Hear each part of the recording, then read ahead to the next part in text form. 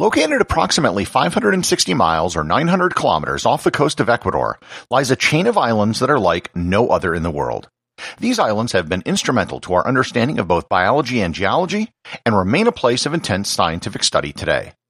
In addition to scientists, it draws tourists, photographers, and even podcasters from all over the world. Learn more about the Galapagos Islands and what makes them so special on this episode of Everything Everywhere Daily.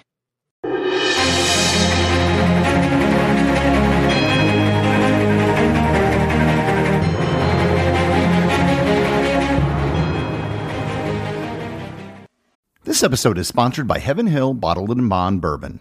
I recently had the chance to try Heaven Hill Bottled & Bond, and I can attest to its exceptional aromas with hints of caramel and vanilla intertwining with its oakiness, which provide a well-rounded flavor profile. Taking a sip is akin to experiencing a piece of bourbon history firsthand. Heaven Hill Distillery may be America's most quintessential bourbon distillery. Established in 1935 after the end of Prohibition, the distillery was established by the Shapira family and has remained a family-owned distillery to this day. In 1897, Congress passed the Bottled in Bond Act, which set forth strict rules for any bourbon labeled Bottled in Bond. Heaven Hill Bottled in Bond Bourbon goes beyond the stringent requirements of the law by aging its bourbon for 7 years, not 4. The end result is a gold medal-winning bourbon that truly stands out. Available nationally, look for a bottle at your local store. Heaven Hill Bottled in Bond. Heaven Hill reminds you, think wisely, drink wisely. This episode is sponsored by ButcherBox. Summer is right around the corner, and that means cookouts. No matter what your preferred food is for a cookout or a barbecue, ButcherBox can help you make it the best. If you want to serve up some hamburgers, ButcherBox has grass-fed ground beef to make the perfect smash burger. Want to cook up some steaks? Well, ButcherBox has that too, with some of the best cuts of steak such as New York strip, ribeye, and filet mignon. Do you like grilled chicken? Well, ButcherBox has some of the best pasture-raised chicken that you will find anywhere. And if you really want to wow people at your next cookout, you can try grilling some of their wild-caught salmon on a cedar plank. Sign up at butcherbox.com/daily and get a special deal. ButcherBox is offering my listeners a free-for-a-year offer plus an additional $20 off. You can choose salmon, chicken breasts, or steak tips free in every order for a year. Sign up today at butcherbox.com/daily and use code DAILY to choose your free-for-a-year offer, plus get $20 off your first order.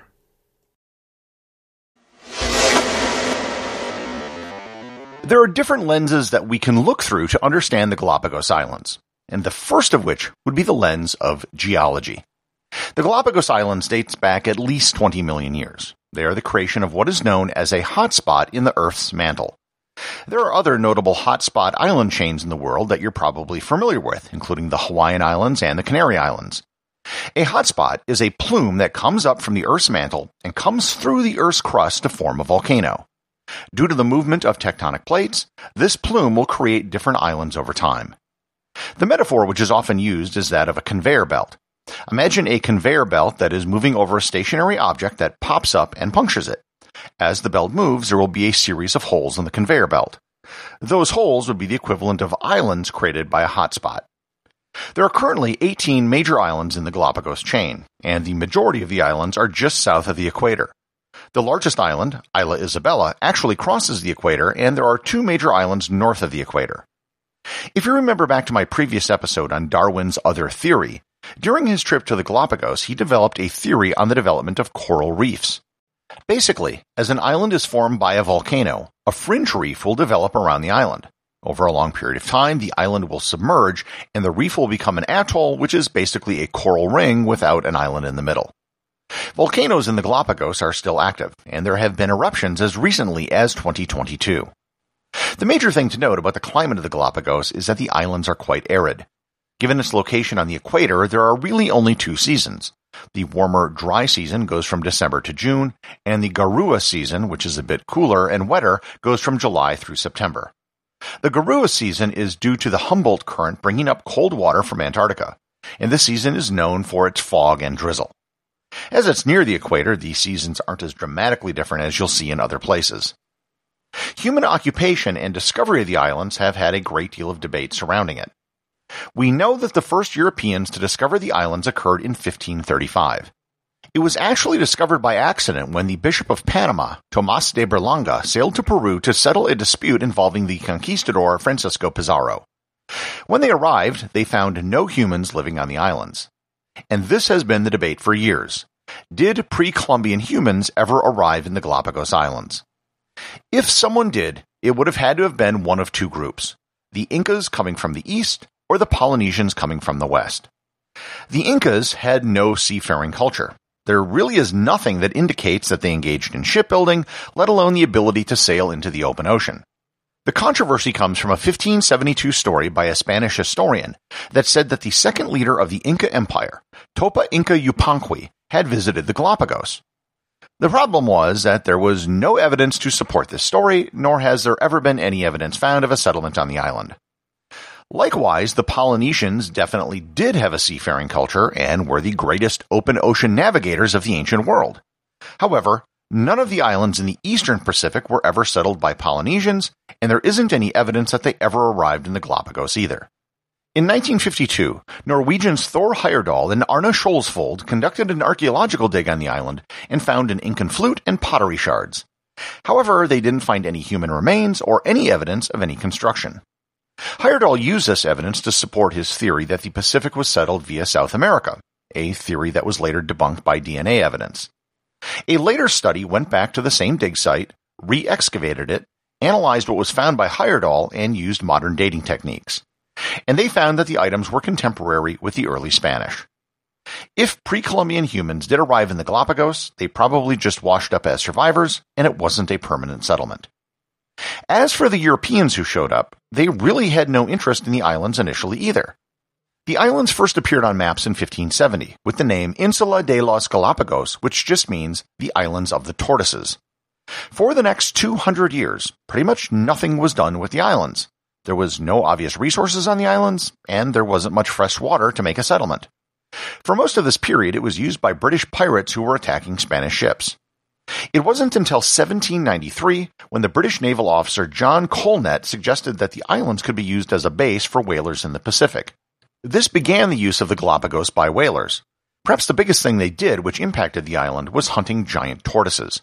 They would hunt the tortoises for meat and would often capture them and bring them on board ships. The tortoises could survive for a long time without water, so they could be harvested for fresh meat well into the middle of a voyage. This dramatically reduced the number of some species of tortoise and might have actually caused some to go extinct. 1832 was a major year for the Galapagos. It was formally annexed by the now independent nation of Ecuador. As part of the annexation, Ecuador appointed a governor and sent over a small population to be the first settlers on the island. And they took a page from the Australian playbook and used convicts in their first batch of settlers. On September 15, 1835, the HMS Beagle arrived. The Beagle was on an around-the-world surveying mission and stayed in the Galapagos until October 20th. Of course, this voyage was made famous by a 22-year-old naturalist who was on board by the name of Charles Darwin. Darwin documented and popularized many of the endemic species found on the islands, including the giant tortoises, land iguanas, and marine iguanas. However, it was his observations of the finches on each island that spurned his ideas, which later found their way into his book, The Origin of Species. Throughout the 19th century, Ecuador tried to bring settlers to the islands, but it was never really successful. Economic activities that were attempted included fishing, collecting sea salt, and growing cane sugar, but none of them really amounted to anything. However, the people did bring domesticated animals with them that got loose on the islands. These invasive species caused an incredible amount of damage, and many of them can still be found on some islands today. In the early 20th century, Ecuador made several attempts to sell the Galapagos to raise money. Many countries expressed interest, but the biggest suitors were Chile and the United States. The American interest in the islands were primarily as a military base to protect the Panama Canal. Chilean concerns about an American base so close to their territory resulted in them pressuring Ecuador into not selling it to anyone. In the 1920s and 30s, a small group of European and American settlers came to the islands, enticed by very generous benefits offered by the Ecuadorian government. They were given free land, tax benefits, and hunting rights. This migration established a more permanent population, but the numbers still weren't very big.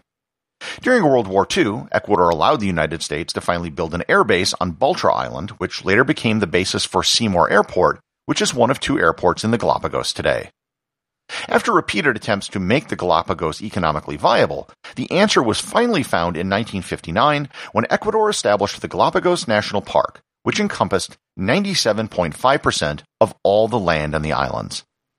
With the establishment of the national park, the focus of the Galapagos changed. Economic development gave way to ecological preservation. One of the biggest challenges was the elimination of non-native species. It's believed that there are over 700 non-native plant species and only 500 native plant species. One major problem has been the elimination of goats. Goats can devastate an environment by eating almost everything, and they can live in large herds. One method of goat elimination that has been used are called Judas goats. Goats, if left to themselves, will gravitate to join other goats. What they do is select one goat to be the Judas goat, and they put a radio tracker on it, paint its back a bright color, and then let it loose. The goat will then find a herd of goats and lead the extermination team directly to them. They will then shoot the goats from a helicopter, making sure to avoid the Judas goat. They then rinse and repeat until all the goats are gone. But it isn't just goats, however. It's dogs, cats, pigs, insects, and a host of other creatures which have taken a foothold in the islands. And there's still a lot of work to be done to remove the remaining invasive species. The year after the establishment of the national park, formal tourism to the Galapagos began. However, it was quite small. In 2019, the year before the pandemic, a total of 271,238 people visited the Galapagos. The rise in tourism over the last several decades has corresponded with an increase in the permanent population of the islands. There are now an estimated 25,000 people who live in the Galapagos permanently, and most of them are involved directly or indirectly with the tourism industry. In 1978, the Galapagos Islands were declared the very first UNESCO World Heritage Site on Earth. I've had the pleasure of visiting the Galapagos not once but twice. There's really no other place like it in the world. It's not like going on safari in Africa. The animals aren't big, but they also aren't dangerous, and they're more approachable. Or rather, they aren't afraid of humans, so they might approach you. You can never be guaranteed to see wildlife, but between my two trips I've seen land iguanas, marine iguanas, sharks, Galapagos penguins, Galapagos hawks, sea lions, assorted Darwin finches, blue-footed boobies, red-footed boobies, great frigate birds, and more. If you visit, you can either stay on a ship, which is the more popular option, or you can take land-based day trips from one of the towns on the islands. Getting to the Galapagos isn't easy, but it's also not impossible. And if you ever get a chance to experience it yourself, I guarantee it will be something that you will never forget. Everything Everywhere Daily is an Airwave Media podcast. The executive producer is Darcy Adams. The associate producers are Thor Thompson and Peter Bennett. Today's review comes from listener Robert Hoffman over at Castbox.fm. He writes, "The perfect podcast. The topics are unique and well-researched. The speaker reads quickly and uses good pronunciation. Each episode is relatively short, which I consider extremely important. I get annoyed with long podcasts, which I consider as more than 30 to 45 minutes. My wife also enjoys listening, which often leads to good conversations in which we can both contribute from the same foundational knowledge. Thank you for adding to our enjoyable time together." Well, thanks, Robert. I am always happy to improve family relations wherever I can. My motto is, the family that shares esoteric knowledge together stays together. Remember, if you leave a review or send me a boostagram, you too can have it read on the show.